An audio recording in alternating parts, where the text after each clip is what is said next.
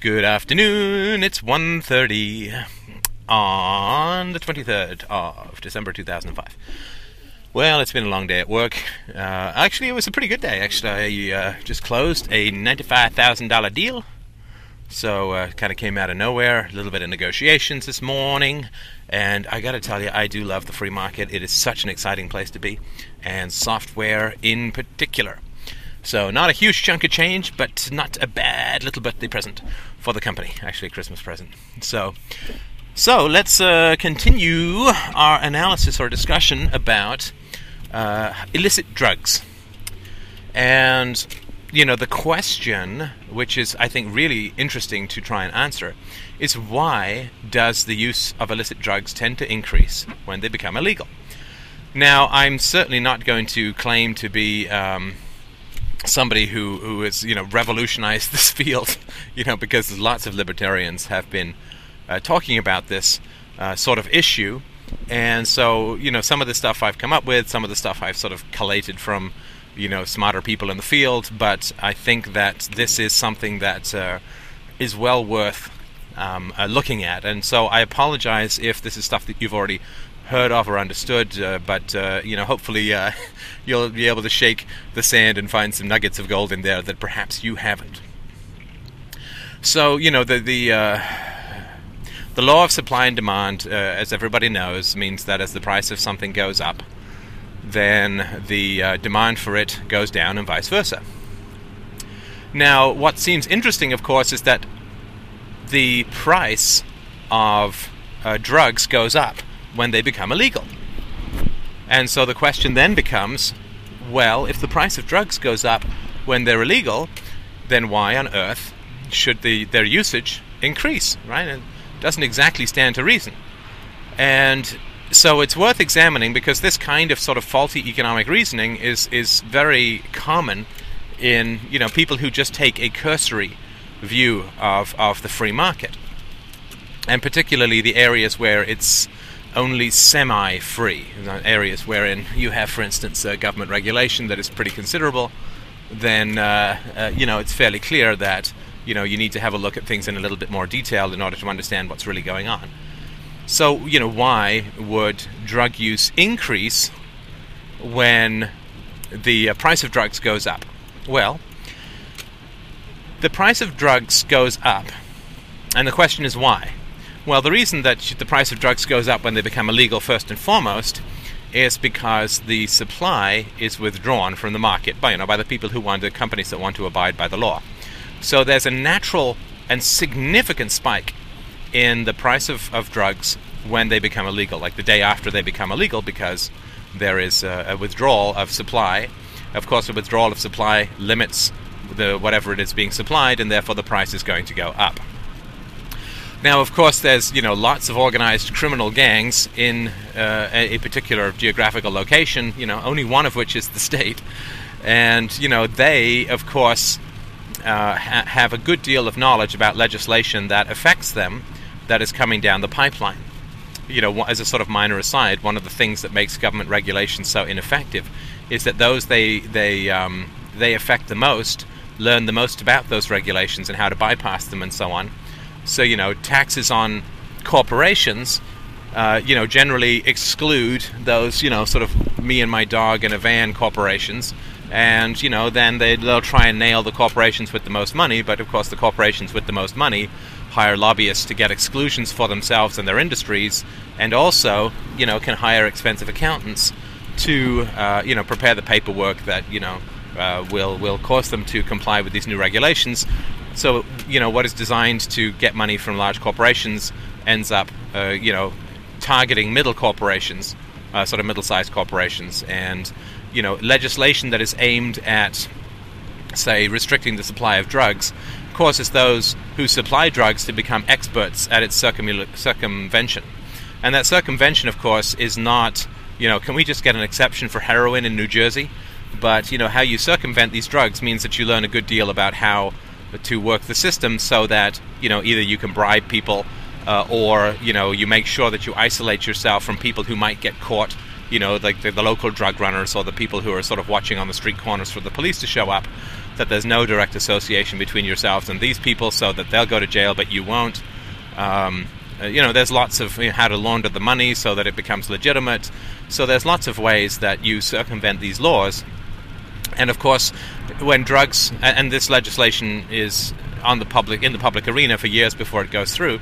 So of course the mafia, let's just say, I mean there's other types, but let's just say the mafia, because organized crime is too much of a mouthful, and sadly I had a salad for lunch in the sort of whimsical attempt to eat well before Christmas, and now of course I'm starving, so I don't even have the energy for polysyllables.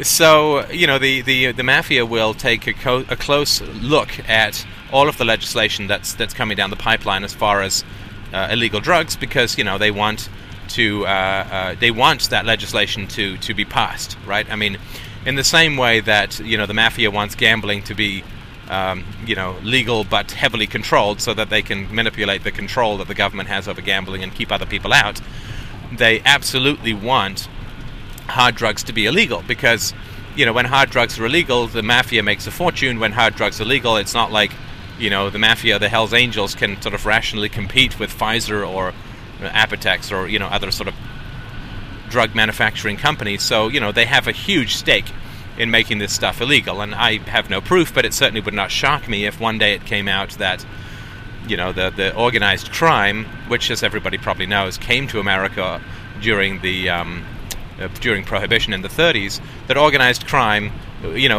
lobbied in some sort of subtle manner to get anti-drug legislation passed. Because, I mean, if you simply look at the effects, and people in the mafia aren't stupid, right? If you look at the effects of anti-drug legislation, it's been the transfer of like hundreds of billions of dollars into the realm of organized crime. So I'm sure that they were aware that was going to happen, because they're pretty good at organized crime, and so they would advocate, I would guess, the legislation, keep track of it, and make sure that the legislation was passed with loopholes to protect them, or if it wasn't, to make sure that they understood all the loopholes and so on. So the first thing that it does is when you make something illegal for drugs, the price of it will skyrocket because you've withdrawn the legitimate suppliers, but the mafia will be there and ready with its own sort of supply chain and sort of ready to go, if not already pre-stockpiled. And now the reason that the price is high, I mean, there's a number of reasons.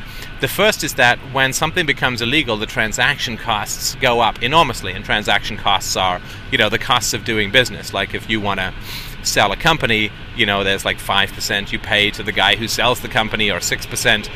There's hundreds of thousands of dollars in legal fees, and all of the costs of putting a contract together and executing on that contract, and under the review, and all of that, dotting the I's and crossing the T's. So transaction costs, when something becomes illegal, go up enormously, because you can no longer offload the enforcement of contract onto the taxpayers as a whole. The whole court system and prison system and so on, which is funded by the taxpayers as a whole, is no longer available to you to protect yourself from contract. So that's sort of one reason that you have to now have your own, quote, sort of police force and court system and so on, and so that's much more expensive, so it becomes much more expensive to do deals. Of course, the second reason is that the transaction costs go up, is the nature of the people that you're doing business deals with has changed, right? I mean, if I do a deal with Pfizer, I mean, of course I'm going to want to check over the contract and so on, but I'm generally aware that Pfizer is a corporation that pays its bills, that is not about to go bankrupt, that is not about to sort of scorn the entire court system and shaft me and destroy their corporate reputation, and that even if they did, I could write articles in the newspaper, I could get Consumer Watch advocacy groups, I could report them to the Better Business Bureau, I could phone up my local news desk and say, look, this company has screwed poor little old me, let's go get our money back, and so even without using the court system, I have the capacity to retaliate against a company that's in sort of in the legal domain. And so I'm pretty sure, given all of that I don't have a lot to worry about when I sign a contract with Pfizer. I mean, I have a lot more to worry about on my end than I do on their end, right? Because they can afford a mistake if they're such a big company, but I, as a small company, probably cannot. So, So I'm not too concerned about them. However, if I'm in the mafia and I'm dealing with, basically other criminals, then I have a problem. Not only do I have to pay for my own enforcement, but, I'm already dealing with people who have no respect for the law. Now, I have no respect for the law either, but that's a little bit different in that I'm not willing to take the risks on of flaunting it, right? I'm not going to not pay my taxes because, me paying my taxes ain't exactly going to bring the government down, and, I kind of enjoy having dinner with my wife every night and not with, Bubba, the aggressively tattooed cellmate. So these people that you're dealing with, if you're in the underworld, are other people in the underworld, right? And they themselves have their own system of enforcement, right? So you have your police force, they have their police force, so to speak. There's no formal contract resolution that you can deal with, and everything is very much unknown. And where there is unknown, there's risk, and where there's risk, there's always increased, prices, right? So you pay more for life insurance if you're a smoker than if you're a non-smoker because there's additional risk. So the risks go up enormously in the underworld, and therefore the transaction costs go up enormously too. Now, if you are somebody who is making a profit off of a particular substance, right? Let's just say that you're a milk producer, and the price of milk goes up like 5 times. Well, you kind of have a problem, right? There's a couple of things that you can do, right? You can sort of aggressively cut costs, and that might get you down to like only a 4 times increase. You can sort of stretch out your payables so that you're paying on sort of 90 to 120 days rather than sort of 60 to 90 days. So, the people who have given you goods and services get paid later, and that's sort of a short-run solution. You can borrow, you can do this or that. But basically what you need to do if you're going to survive with such a large cost increase in the long run is you need to find new avenues for your market, right? So for sure that if the cost of milk goes up 4 or 5 times, that you're going to get a decrease in the number of people who are buying milk. It's sort of an iron law, right? Now, it's not going to go down to 0 because, pregnant women, nursing women need milk, and children need milk, and so on. So, unless it becomes like $1,000 an ounce, you are going to have some sort of continued demand for your product, but it's going to be cut back. People are going to start looking for alternatives, like soy milk with calcium supplements or something like that. So, what you really need to do is to increase the demand for your product to make up for the fact that fewer people are buying it. Now, I know that sounds like a little bit of a paradox, but it sort of does work out. So let's say, for instance, that you 4 or 5-fold increase in the price of milk. The first thing you're going to do, if you're not a sleazy guy and you're going to lobby the government, the first thing you're going to do is you are going to try and find new markets. So you're going to sort of subsidize research which says, look, if you cut back on your children's milk intake, here's the damage they're going to face for life, and here's the price of milk relative to the treatments for osteoporosis later in life. Or you're going to try and find some ways to make sure that people understand that they need to do, even though the price has gone up, that they really have to continue using your product. And you're also going to try and open new markets, right? So for instance, you might, Asian cultures don't use a lot of milk in their cooking, of course, because for a variety of reasons. A cow is holy and so on. And so, and you have this sort of problem of lactose intolerance in a lot of the adult population. But, let's say that you could sort of open up your market and get people to buy stuff who weren't as price sensitive before because they didn't know the original price of your milk product. And, you would then sort of say to these people, here's all the benefits of drinking milk, and I by the way, I've made this lactose-free milk that you can include, and I've got sample recipes on my website, and here's a bake-off and a cook-off, and, all of the things that you can either, I'm going to buy infomercials and, have big contests about who can come up with the best tasting milk-based, East Asian product or whatever. So that's what you're going to do. Lots of advertising. You're going to buy the space on the supermarket shelves to keep stuff at eye level and so on. So you really are going to have to try and expand your market, because the people who are currently buying your product is going to decline, and so you're going to have to find new people to buy your product and so on. So that's how it would work in the free market, and it's really dicey. Frankly, it's really dicey. A 4 or 5-fold increase in price is pretty rough for any business to deal with. Now, I don't have the statistics on hand about how much the price of drugs increased when they were made illegal, but I do know that it was like 50 pence, as I mentioned earlier, for sort of 3 hits of heroin, and then after a couple of years after it was illegal, it was like £50 per hit, right? So you have sort of a non-intuitive situation here, where there are more addicts even though the good is that much more expensive. Well, what you do, of course, which you can do in sort of hard drugs in a way that's sort of tougher to do with other areas. I mean, I guess cigarettes could be one of them, or caffeine-based products where there is an addiction that takes place. But what you want to do is you want to get people involved in buying your product, and it's very expensive. So what you have to do is you have to create a sort of chicness to it, and you also have to give away free samples of your addictive substance, right? So you want it to be cool, and you also want it to be, maybe expensive, but just try it once, for free, and it's the best thing ever, and don't worry about it and all that. So you want to try and ensnare as many people because the profits are so high, right? The price of the drug has gone up, and some of that is legitimate, like higher transaction costs and so on. But some of it is simply because there are just fewer people who are willing to take the risk of imprisonment in order to deliver a particular good, and therefore your supply has gone down, and so transaction costs have gone up, supply has gone down, and because the supply of people providing this stuff has gone down, then the profits for those who remain are pretty high. So you want to make sure that you get as many people addicted as you can to your drug. And you also have to sort of create a kind of lifestyle that can work for these people, right?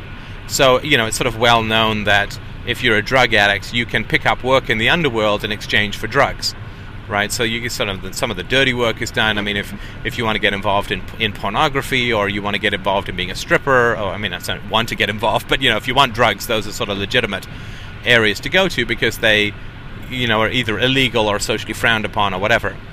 So you want to make sure that you get as many people involved in taking your drug as possible. So you're going to sort of give free drugs.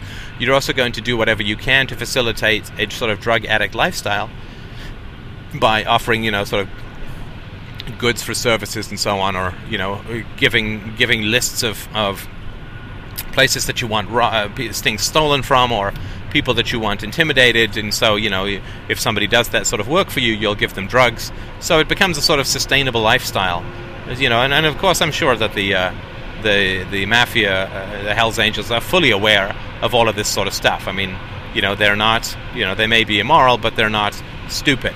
And they know, as we all do at a sort of pretty intuitive level, that the best thing to do to keep money flowing from drugs is to get people addicted. So one of the things that it's not worth your while to do if you're selling it for 50 pence for 3 hits of heroin is it's really not worth giving away free samples. Like, it's really not worth your while to get people addicted because the profit is it's stupid, right? It's pennies, right? So that's why nobody from drug companies bothers getting people addicted on heroin before it all became illegal and the price skyrocketed. So you kind of have it on the shelf. With that level of profit, it's not even worth creating a sort of lifestyle image, right? Creating a sort of cool, chic image around it, right? So you're not going to hand out sort of free hits of heroin to young, attractive movie stars, and you're not going to, get people addicted who are in the public figure or in the public eye. So you're not going to try and get any kind of cool thing going. You're not going to sort of create these or try and have any sort of influence on these sort of heroin chic advertisements for clothing that sort of went on, I think, in the 90s. You're not going to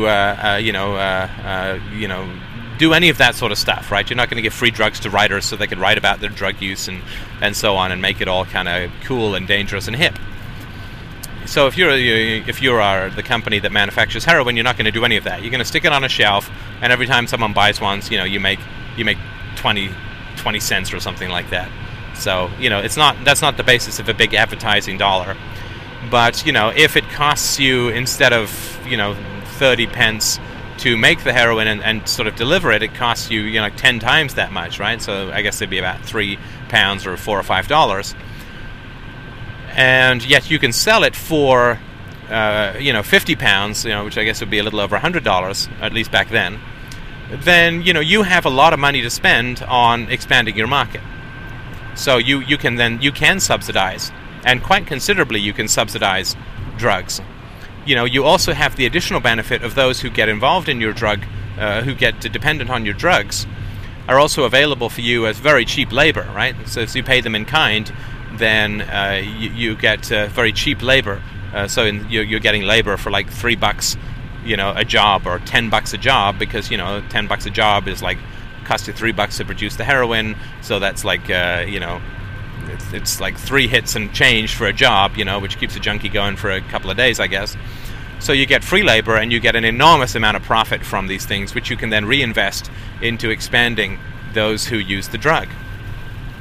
Of course, you absolutely want to be the first choice among drug users, right? So, because you're in the underworld, once somebody has established a relationship with you in terms of like you're their provider of drugs, it's going to take a lot for you to for them to give that up, right? I mean, so you're going to have to establish your delivery of drugs to someone, and then you want to keep that, right? Because the repeat businesses, as everybody knows, it's like 1/10 the price of getting new business is getting repeat business. So, of course, once somebody gets involved with a drug distributor, they don't generally tend to leave that drug distributor, I mean, unless something extraordinary occurs, simply because it's an embedded relationship, right? And by that I mean that, given that it's the underworld, there's no competition, you have to know where to meet, you have a relationship with someone, you trust that they're not going to cut up your cocaine with baby powder or whatever, so you trust the quality of their drugs. There's no independent way to verify the quality of some other drugs that somebody else might supply, so you get embedded, and of course the mafia will further embed that person into, by lending them money to buy drugs at large interest, and then either charging them or threatening them, or offering them jobs that they should do in exchange for either paying off their existing debt or for new drugs. So you tend to get very embedded into this relationship. It's not sort of like I'm tired of this pharmacy, I'm going to go to the pharmacy across the street. It takes a lot to change the supplier of a drug, and therefore, and sorry, one last thing is that, once you start getting addicted to drugs, you don't rationally evaluate things as much, so you don't really have the energy, time, or mental focus to change suppliers. So that given that that's the case, you want to be the first person that gives these people their drugs, right? Because you're then setting up a sort of multi-year, insanely profitable relationship where you get either lots of money or lots of free labor or very cheap labor. So naturally there's competition among the drug suppliers to be the first to offer someone a drug. So of course, you're going to spread that horizontally at first, right? So everybody who goes to raves, or everybody who has a particular kind of look, right? Like, I mean, drugs are associated with emotional insecurity, so if you see somebody with 12 piercings and a tattoo, then you're going to start approaching them, at the same time that you're giving away free samples to people in the media, so that it becomes kind of like a hip, cool thing. But of course, there's a certain limit to how much you can sort of spread horizontally before you have to start opening up new markets. So once you've sort of filled up your evil trough of drug production supply with the logical candidates, right? I mean, the people who don't have jobs or are willing to sort of on the amoral side of things, and have sort of very obvious markings of insecurity, and are sort of willing to stay out all night, and desperate desire for approval and desperate desire for belonging, then you sort of grab all of those people and get them addicted, and that's a pretty good source of revenue. But then what you have to do is start expanding your market, and the way that you do that is you start selling down the age chain, right? You start selling to younger and younger people, and you start giving to younger and younger people. And so that has two benefits. One, it opens up a new market, and the second is, you can be sure that if you're offering free heroin to a 15-year-old, that, he doesn't already have a supplier of choice. I mean, and once he does, you go to 14-year-olds and so on. So that's a particularly important aspect of the drug trade, right? That because it's so profitable, and because people who use drugs rarely change their suppliers, there is an enormous incentive to start getting people hooked on drugs very, very young. Which is really not the case if it's in a free market. I mean, that's just not going to happen, because you can just choose to switch from one supplier to another. You have almost no brand loyalty when the quality of a brand can be verified through some independent agency, and therefore there's no point trying to get people hooked on it young, because you might get them hooked and then they sort of switch to some other supplier, and therefore you've sort of spent all this money to get them hooked, and then the profits all go to your rival, which is not what you want.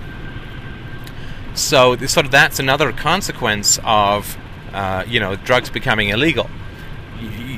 Because the profit is so high, companies, the mafia will do almost anything, sort of pay any price, bear any burden, hand it out like candy to get people addicted. They'll sort of go trawling among the sort of depressed and alienated segments of human society and attempt to get as many people hooked as they can, to drag them into a life of crime and degradation and slavery and debt and so on, so that they've pretty much got them for life, and free labor, free money. And then they also, because you want to be the first person who supplies someone with drugs so that they'll stay with you forever, they also have a very powerful incentive to sell it to people who are younger and younger and younger, which is of course why you get people who are very young being approached by drug dealers with free samples and so on.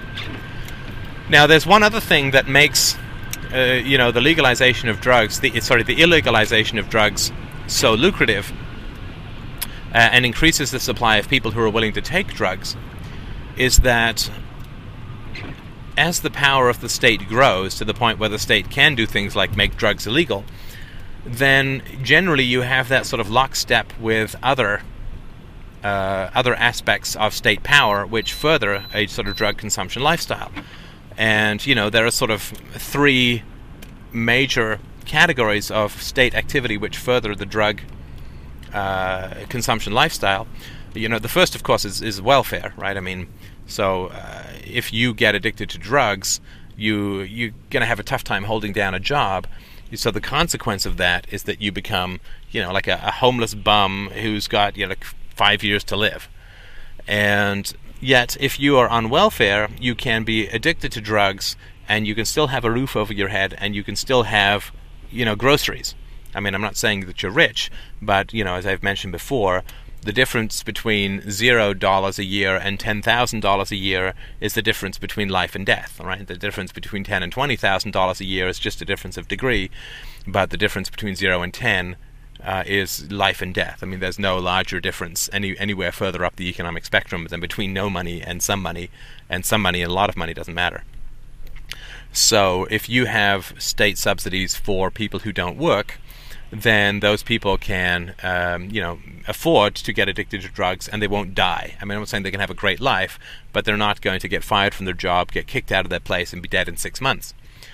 And of course, I'm not suggesting that everybody who's on welfare is a drug addict, but I certainly am suggesting that one of the key things to subsidize drug use is to make sure that people escape the consequences of doing drugs from a sort of base material, I can live standpoint. And, the welfare state certainly does that, for sure. Now, the second is, and sort of it's related to a larger sphere of activity, but the second is, public school education. Now, of course, public school education can make a lot of people want to take drugs because it's just so mindlessly dull and stupid and inert and ridiculous and insulting. But I don't mean that in particular, otherwise I would be sort of the first to queue up at the heroin cafe. But what I mean by that is that it does not require parents to pay for public school education, and it also takes the kids out of circulation for the parents for 6 or 7 hours a day. So if you're a drug addict and you have children, then of course you're going to get more money the more children you have, and that's another incentive to have those children. But given that the more children you have, the cost of their education does not increase for you, and therefore you have 6 or 7 hours a day where they're taken care of for free.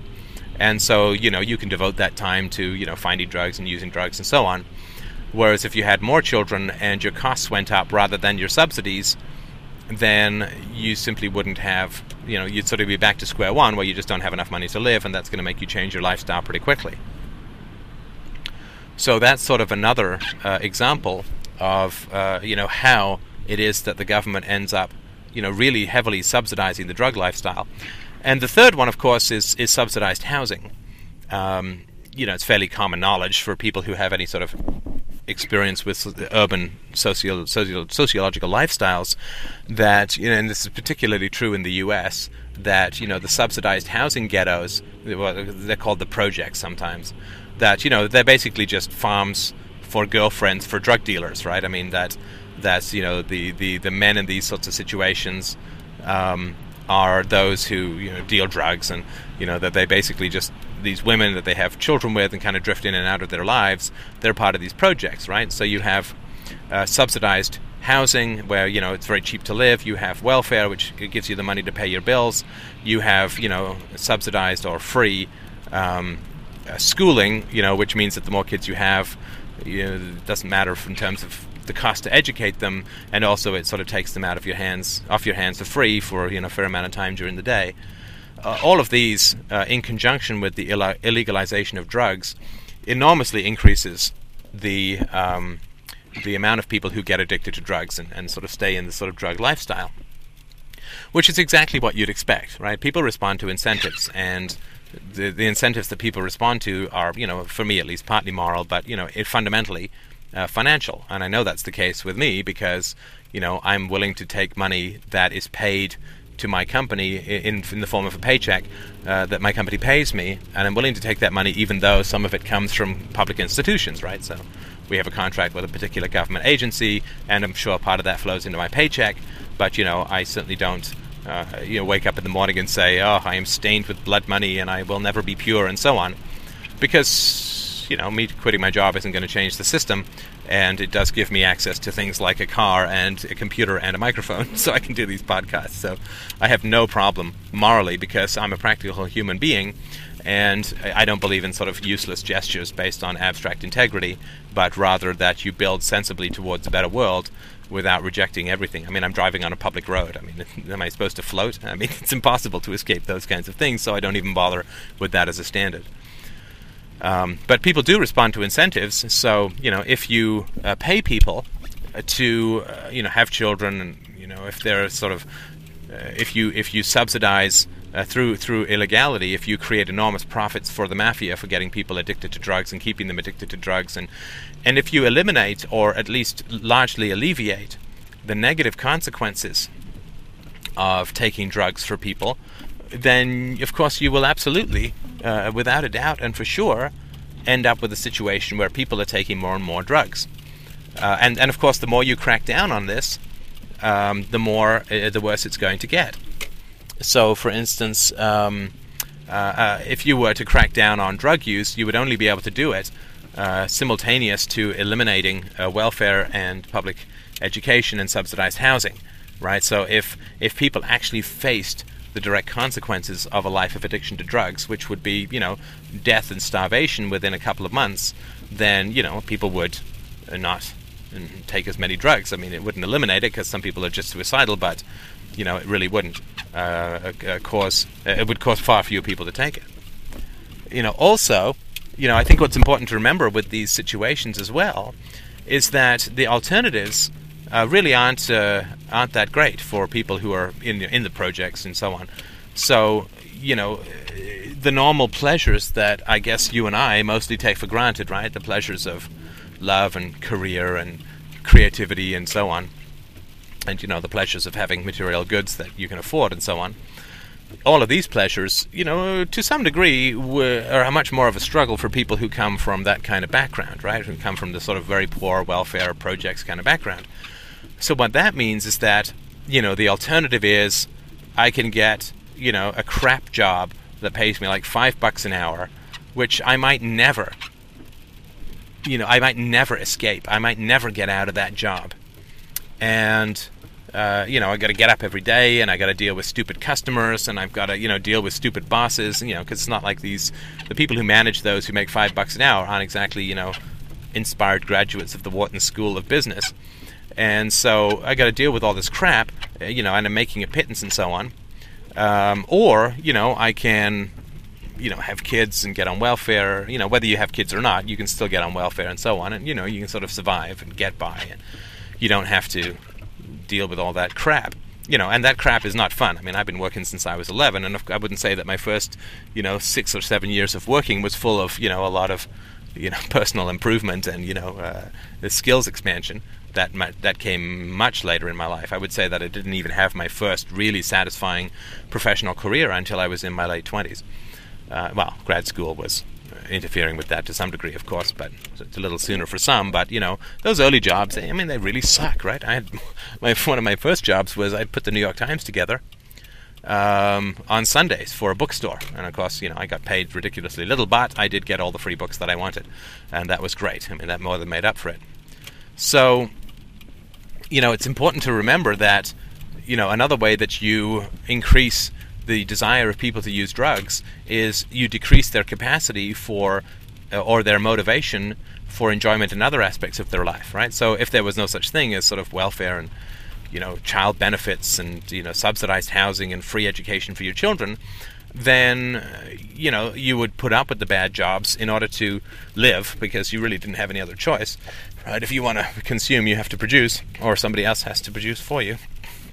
And so you sort of get through those crap jobs, and you'd spend the sort of 5 or 6 or 7 years that it takes in crap jobs to actually start getting something better. And, so then you would have, something to shoot for, you'd have a decent goal in life, you'd have, and then, as you accumulated, wealth, experience, and expertise, you would find it to be the case that, your satisfactions in life, you had more to lose if you took drugs, your satisfactions in life would increase, and so you would end up with a much stronger incentive to sort of stay clean, I guess you could say. And that would further reduce your desire to have anything to do with the drug world. So there's lots of things that contribute to people's sort of growing addiction on drugs, and the fact that after you make something illegal, more people begin to use it, even though the price goes up enormously. There's a lot of complicated sort of socio-economic factors at play here. But, it really is an iron and absolute law, because there is no escape from the laws of reality and the laws of human nature. People do respond to incentives, and if you're stuck on welfare with a couple of kids and you've got absolutely nowhere to go in life, and you're just sort of looking at another 50 years of the same day over and over again, then you of course are going to be tempted to spark up your neurons a little bit with some drugs. That having been said, I don't believe that all drug use is immoral. I'm a bit of a music nut, and a lot of the music that I enjoy was heavily drug-induced. It wasn't like the Dark Side of the Moon or Bohemian Rhapsody came about from people pure of body and soul. And so, I would be completely hypocritical to say that drug use is always bad. Sgt. Pepper's is a pretty fine album, and, Lucy in the Sky with Diamonds, I really don't think refers to a painting on Paul McCartney's fridge that one of his kids did. I think that the acronym is pretty clear. So, what I think is very important when we look at, the horror and destruction of chronic drug use, that what we want to do is make sure of a number of things. This is sort of my minor prescription. It's the carrot at the end of the stick for those who've made it through to the end. That you really want to make sure that you reduce the positive incentives for taking drugs, right? So you don't subsidize lifestyles, or you don't subsidize lifestyles through state funding at all. Of course, it's completely immoral. It's stolen money. But you reduce the incentives for those who take drugs. You reduce the incentives for those to get people addicted, which means you have to lower the profits of drugs, which means that you have to make them legal. And, last but not least, I would certainly very strongly advocate that, one of the causes of this kind of drug, of the pleasures of drug use taking precedence over the pleasures of a rational and productive life, is, the fact that people are taught such nonsense in public school and through their churches that they never learn the pleasures of any sort of rational existence. So, if you can hear this is my wife calling, which means that I'm now going off the air, and of course I will be on the air intermittently over Christmas, but now I go speak to my bride. Thank you so much.